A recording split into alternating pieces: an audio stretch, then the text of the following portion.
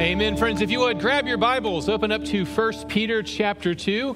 If you don't have a print Bible, the Bible is available on our church's app. You can download that.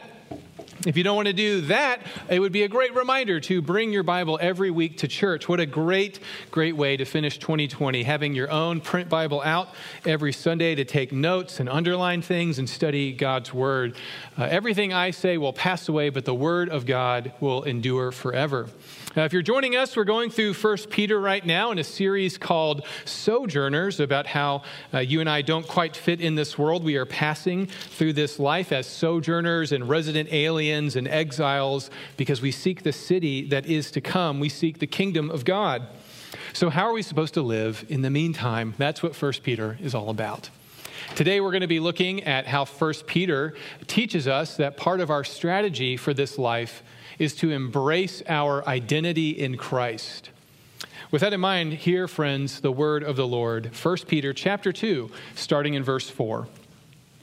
As you come to him, a living stone, rejected by men, but in the sight of God, chosen and precious, you yourselves, like living stones, are being built up as a spiritual house, to be a holy priesthood, to offer spiritual sacrifices acceptable to God through Jesus Christ. For it stands in Scripture, behold, I am laying in Zion a stone, a cornerstone chosen and precious, and whoever believes in him will not be put to shame. So the honor is for you who believe. But for those who do not believe, the stone that the builders rejected has become the cornerstone, and a stone of stumbling and a rock of offense. They stumble because they disobey the word as they were destined to do. Friends, the grass withers and the flower falls, but the word of our Lord will remain forever. This is the word of the Lord.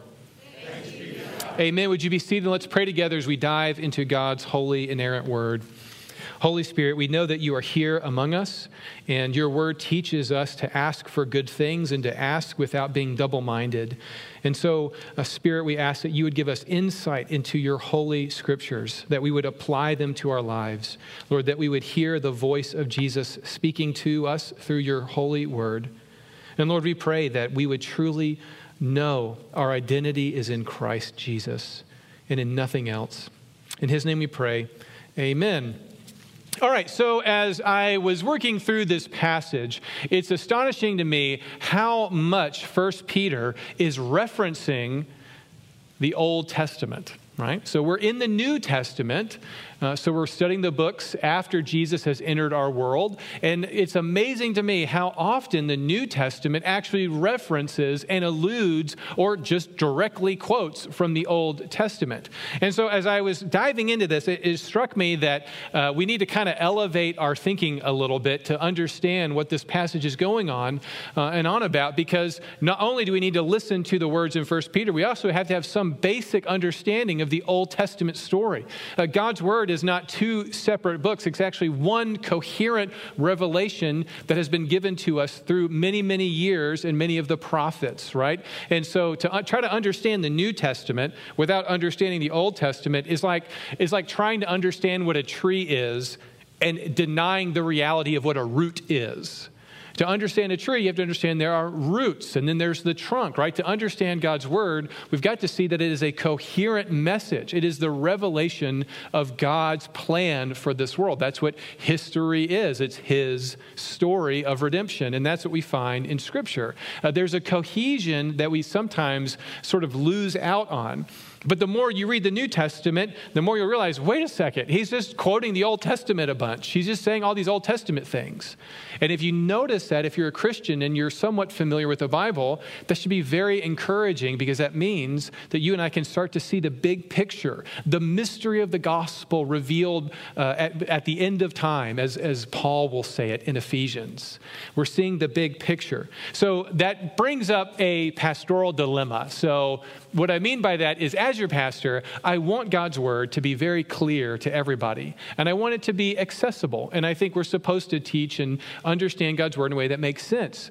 But there's also a reality that when we read the Bible, We kind of need to gird up the loins of our minds and use our brains and get excited to dive deep into God's word. And that's part of what we do in corporate worship, right? Is we're getting into God's word at a deeper level. And for some people, some Christians say, I don't want that. I don't want any of that. I just want it like really, really easy.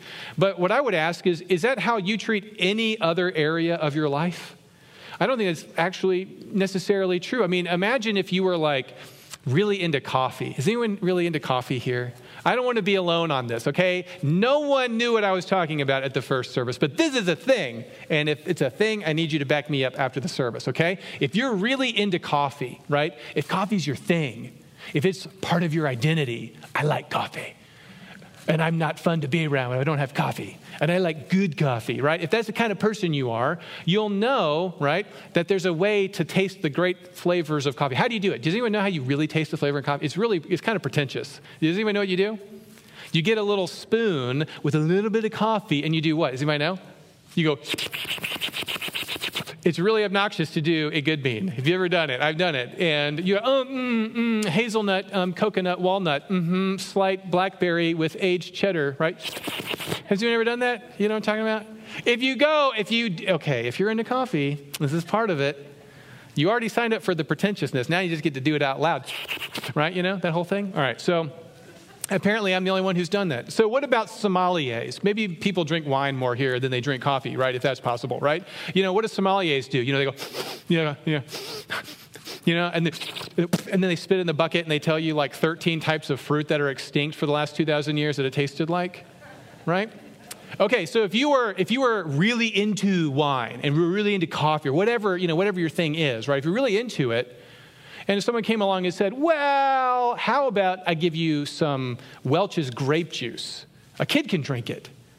You think a sommelier would care to taste the color, flavor palette of Welch's grape juice? Or what if you were really into coffee? And I was like, oh, great. I have some instant coffee. I used about half the coffee beans, and I pumped it full of half and half and a bunch of sugar.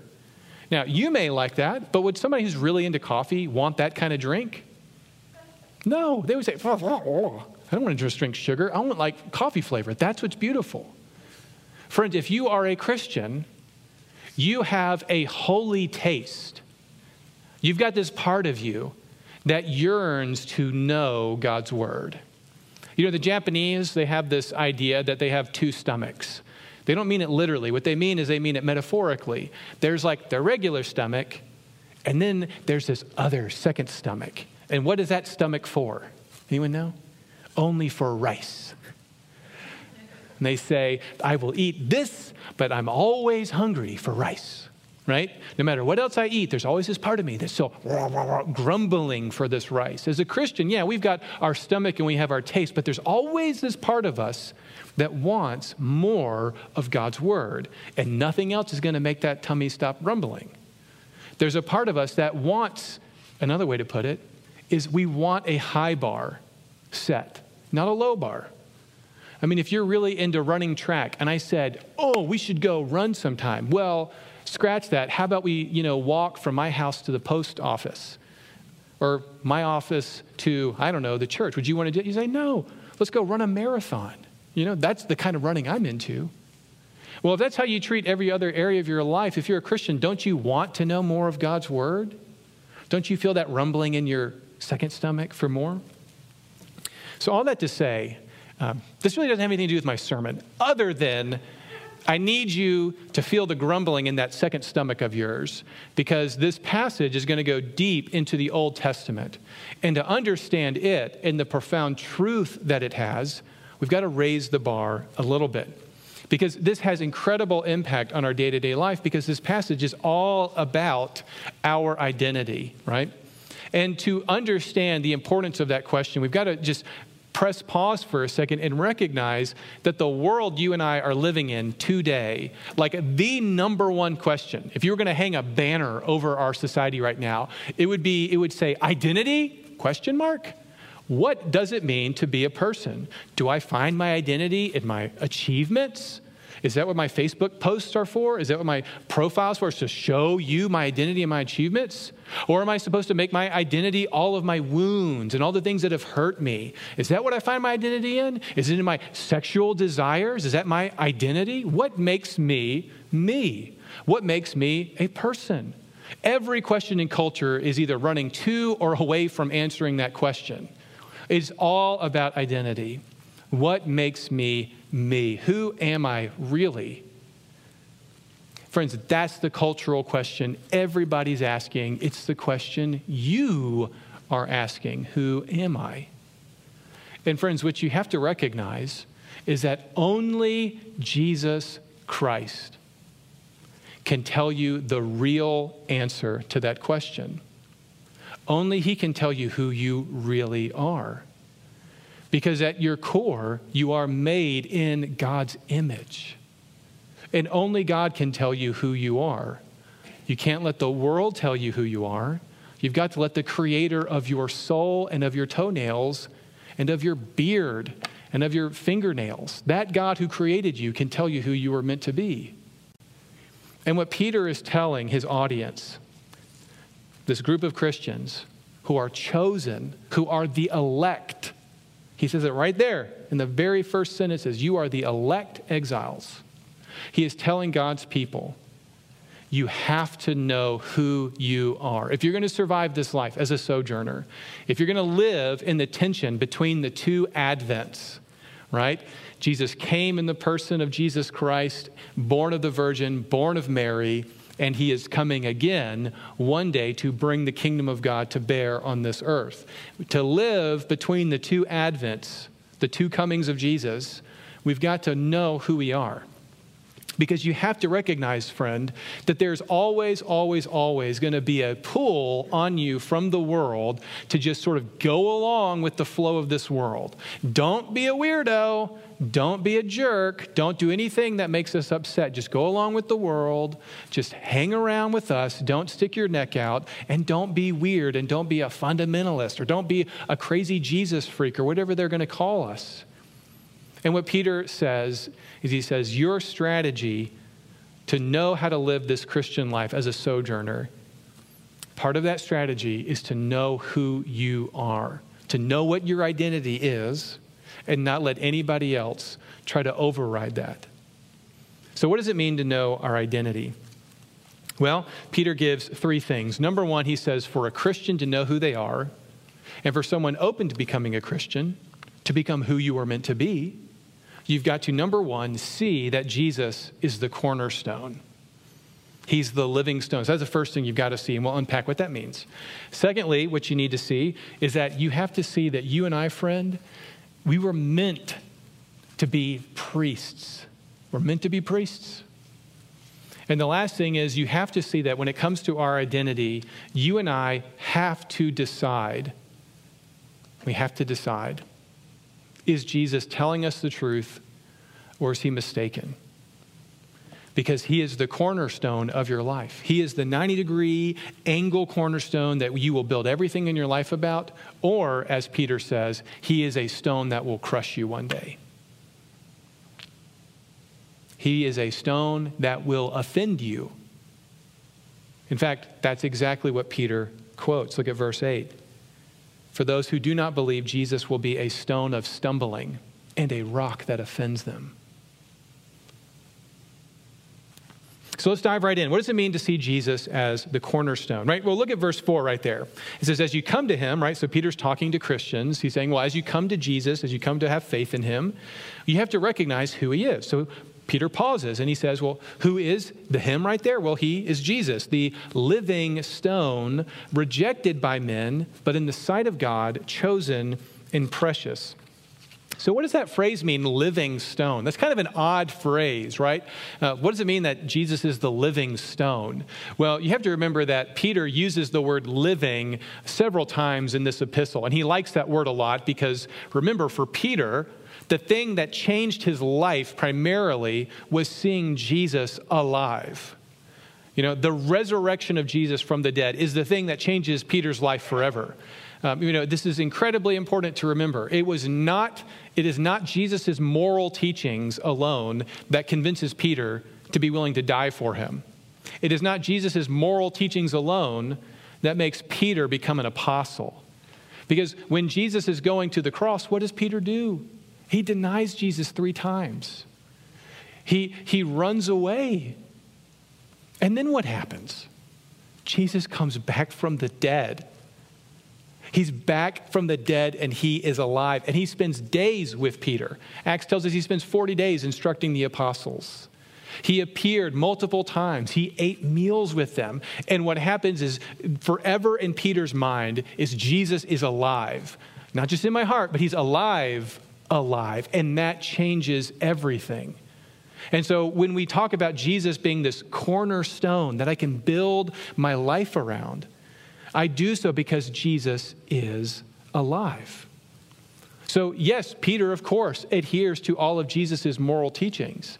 Jesus is God in human form. Of course, he's right on his moral teachings. But the change in Peter's mind is the resurrection. Jesus is alive, and that changes everything. Everything's now possible. You're going to kill me? Great. I know I'm going to be alive. What are you talking? How do you know that, Peter? Because I saw Jesus back from the dead. He has the keys to the kingdom. That's why. Jesus doesn't stay dead. How do I know all things are possible? Because Jesus is alive. Peter, how do you know that all the other ways, all the other philosophies of life are futile and can't lead to God? Because I've seen the transfigured Jesus. I've seen him die and I've seen him come back from the dead, and he's not lying to me. That's how I know. Peter's an apostle. He's seen the resurrected Jesus. That's what he's talking about. He says, I've seen the living Savior, the living stone. So why does he use the word stone? Why didn't he say, as you come to Jesus, the living Savior? Wouldn't that make more sense? Why does he say the living stone? Well, all right, you ready? We're about to go deep. You ready? This is what the whole intro was for, right? We're going down deeper level. This is not a time to disengage your mind. It's a time to shift into 5th gear from 4th, right? All right, so what is Peter talking about when he talks about the stone? Why does he call Jesus the stone? Well, notice that for Peter is about to shoot off 3 quotes from the Old Testament. Bang, bang, bang. He quotes from Isaiah 28, right there in verse 6. Behold, I'm laying a stone in Zion. Then he quotes from Psalm 118 that the stone that the builders rejected would eventually become the cornerstone. And then he quotes from Isaiah again in chapter 8, reminding us that this stone, even though it's the cornerstone, will offend people, and not everybody's going to build their life on that cornerstone. So stone is sort of like the theme word for this whole passage. So what is it that Peter's getting at? Why is Jesus like a stone? Well, I love the image that Jesus is like the cornerstone, right? Because that was like, you'd search high and low, you would hew a stone out of the rock maybe and make sure that it was like the perfect angle. And from that one stone, you would build your house or your structure, right? It's like the most important thing in the foundation, right? Well, that's a beautiful image. And Jesus will tell us to build our life on the rock, right? To build our life on him. But is that really what Peter's thinking of? Is he thinking about the thing that we build our lives on? Actually, when you study all of God's word, right, when you see a cohesion, a building up in the Old Testament to what happens in the New Testament, you'll see that this idea of stone is actually profoundly more rich. Let me give you an example. There was another believer of God who was elect, who was chosen by God and precious. His name was Danny, or Daniel.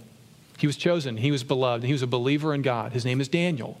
You can read his life story in the Old Testament. He was also not just elect. He was what? He was in exile. Because in his life story, God's people were removed from the land of Israel and brought into the land of Babylon. And so Daniel spent his life as an elect exile. He was part of the dispersion in the Old Testament. God's people were scattered through the nations.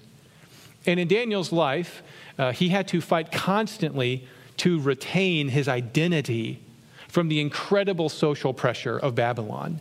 Babylon was so impressive. It was so much better than anything he had ever seen. I mean, the infrastructure, the wealth, the opulence, the intellectual prowess of the Babylonian Empire was unlike anything he'd ever seen before. I mean, Daniel had to defend his identity down to what he ate. Even what he ate became a matter of discussion. I mean, don't you feel like we are constantly having to defend our identity as Christians? Well, for Daniel, he had to fight it down to what he ate in the morning for food. Would he follow God's dietary laws or Babylon's? I mean, his identity was so much at stake. Did you know the Babylonians gave him a different name? I mean, the world tried so hard to take this believer and give him a different identity. They said, you need to renounce your old life. Renounce who you are. You are no longer Daniel. We will name you Belteshazzar. That's what Daniel tells. They tried to give him a whole new identity. Whole new identity. And of course, all kind of things happen to Daniel. And they say, don't pray to your God for 30 days. Take 30 days off of that, and then you can go back to it. And Daniel won't do it. And Daniel gets thrown in the lion's den. But early on in Daniel's life, in Daniel chapter 2, the reason I mentioned Daniel's story is because one of the big things that happened in Daniel's life is the king. The king comes to his astrologers and his magicians and all of his wise men, and he says, hey guys, I just had this really eerie dream. I need you to tell me what it was. And they say, what'd you say? He said, yeah, tell me what I dreamed. And they say, no, that's not how our kooky dooky thing works. You tell us what you dreamed, and then we come up with some silly explanation of what that means. And he says, no, I'm done with you guys. Tell me what I dreamed and what it meant, or I'm going to kill all of you. And they're like, what's happening? And word that Daniel and his friends are all about to get killed by the king enters Daniel's ears. They were all about to be killed because the king wants to know what he dreamed and what it meant. And none of these astrologers or magicians have any idea how to do that. And you know what Daniel does? Daniel leans into the community of God's people, the other believers who are elect exiles with him, Shadrach, Meshach, and Abednego. And he says, brothers, I need you to pray. Pray for me, that God would reveal to me what's going on so that we don't die. And that night, God answers the community's prayer, and Daniel knows what the vision is. And you know what the vision is? Daniel goes to the king and says, yeah, I know what you dreamed. I know what it means. But not because there's anything special in me, but because I want you to know there's a God in heaven. Here's your dream. You saw a statue, and its head was gold, and then its body turns to silver, and then it turns into bronze. And as you keep looking down the statue, it turns into iron and mix of clay. It's this great big statue. And the king says, yeah, that's what I dreamed. And then you know what Daniel says next? He says, then there was a stone hewn from a mountain, and no human hand hewed the stone from the rock. It was this invisible hand takes this stone. And the king's like, yep, I saw that stone. And then you know what Daniel says next? The stone was thrown at that statue, and it all came crashing down. And that stone filled the whole earth. And it is a kingdom that will never end. And Daniel looked at the king, Nebuchadnezzar, and he said, all these other statue pieces, those are all the kingdoms of man. Those are all these nations rise, nations fall. Nations rise, nations fall. But one day, there will be a stone that will end all other human kingdoms. And it will fill the earth. And it will be the kingdom, not of Nebuchadnezzar or the Babylonians or the Assyrians. It will be the kingdom of God. And it'll last forever. And Isaiah says that that kingdom, that stone, will be the Messiah. He will be a stone, and you'll know him because he will appear in Zion, in Jerusalem. And God will build his kingdom with the Messiah as the cornerstone. It's fascinating in Luke chapter 20, Jesus is trying to tell people who he is, and they're constantly rejecting him. And you know what Jesus quotes? He says, I am like the vineyard owner's son who has come back to the vineyard looking for what is due of him, and y'all are rejecting me. And Jesus says, truly it is written, the stone that the builders have rejected has become the cornerstone. Everyone who falls on that stone will be broken to pieces, And when it falls on anyone, it will crush him. Friends, who is the cornerstone? Who is the king to end all kings? Who is the Lord of lords? What is the kingdom that will last forever, long after all these other nations have come and gone? It's Jesus Christ. And what Peter is telling these believers is, you may be rejected by this world. You may never get into the parties you want to get into. You may never get into the influential circles of people. You may never get the social respect that you want. But you know what? Jesus didn't get the respect he deserved. Jesus, even the living stone, he was rejected, just as Scripture said he would be. And just as you worship a living Savior, you now become a living stone like him. The same Holy Spirit that brought Jesus back from the dead now resides in you. You are alive in Christ. And if Jesus is alive and you will live forever with him, you are also going to share in his rejection in this world. This is what union with Christ means. It means that our identity to our core is found in Jesus. And the cornerstone of our lives is him. I, more than anything, am a beloved child of God. I am a redeemed saint, a forgiven sinner. I am a member of God's household. And if you are a Christian, that's what you are to your identity. When it comes to our identity, we receive our identity from Jesus. We don't have to build our identity based on all of our accomplishments. I mean, gosh, what a back-breaking stone to put on your back, that your identity is your accomplishments. I mean, could you imagine? I mean, what are we doing to kids? Make up who you are, define who yourself is. I mean, what a crushing burden to have to bear your own, existence. And because, of course, for many of us, we don't get to have great accomplishments. Many of us, we are defined by our wounds and the awful things that have happened to us. I mean, friends, how much better, how much more gracious is it to build your life on the love of God to you in Christ Jesus? That he is the solid rock who will never let you down, who's never lied to you, who's never just, buttered you up, to get what he wants out of you. To know your identity is to know Jesus is the living stone. And you are connected with him, right? That's what Peter's trying to get them to see. Jesus is alive, so are you. Jesus was rejected. Guess what? You and I are going to be rejected as well. But you know what's great? In the only court of opinion that matters, the only court of opinion that matters, Peter says, look at verse 7. He says, you have honor. You have honor.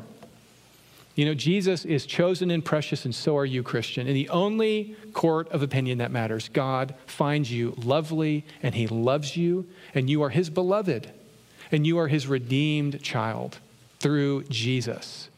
I mean, friends, we are told we are constantly on the wrong side of history, aren't we? But friends, there's only one history, and it's his story. And we are on the right side of history because in the end, Jesus wins. And I don't have to worry what anybody else says because I know Jesus is the cornerstone of my life. Do you know that? Do you know that is your identity? If you do, I'll go quickly these last two. If you do, you'll start to grasp what Peter's talking about. He says, if that's your identity, you'll feel this holy hunger, right? This second stomach grumbling away to make sacrifices to the Lord, right? That we are supposed to be priests, right? And now you may be thinking, priest, I don't want to be a priest. Priests are so boring. They wear black all the time. I don't want to be a priest.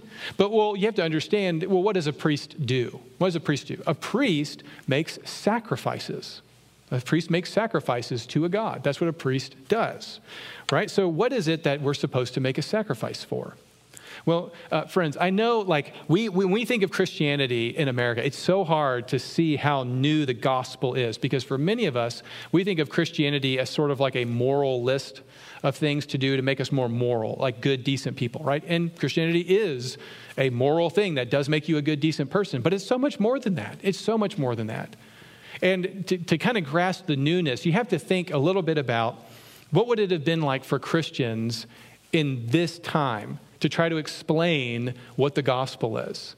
I mean, just imagine this, kind of discussion, right? So imagine you're one of Peter's audience members, right? You're listening to this letter. You're living in modern-day Turkey. You're maligned and mistreated, and your family is leaving you because you got this weird religion thing going on.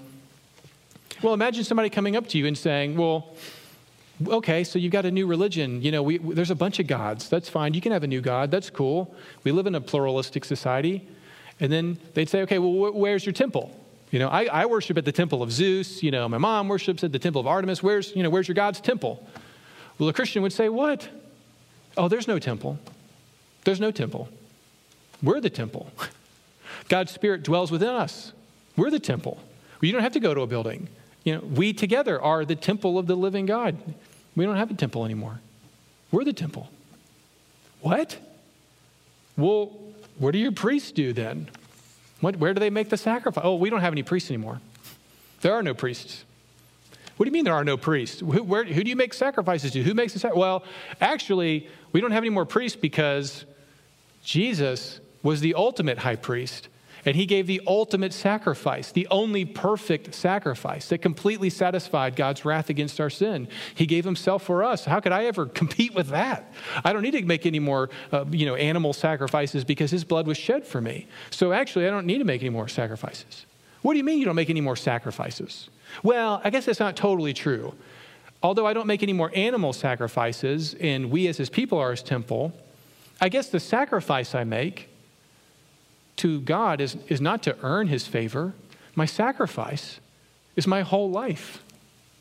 I give him not just, one day a week. I give him every day of the week. I give him not just my obedience. I give him my love. Everything, my whole life is his sacrifice to him.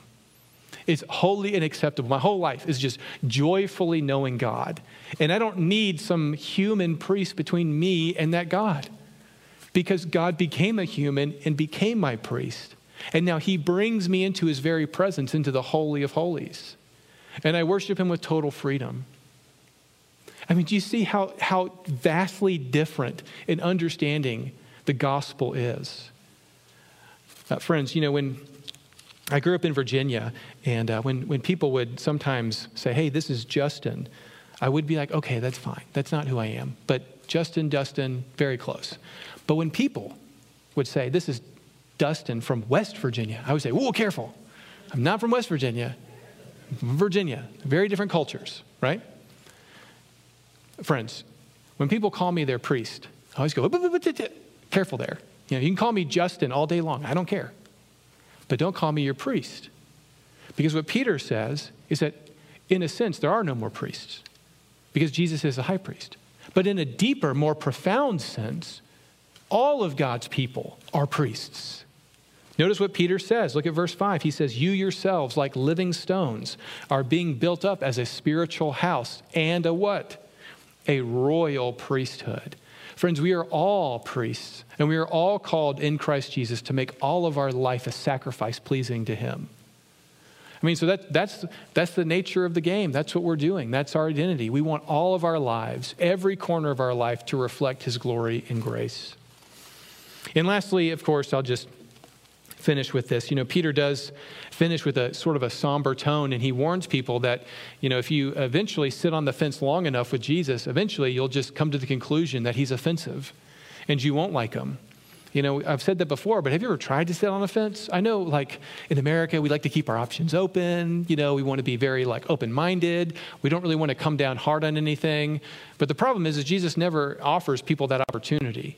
I mean, have you ever sat on a picket fence? I mean, have you seen those things? I mean, imagine sitting on that for 30 minutes, what that would do to you.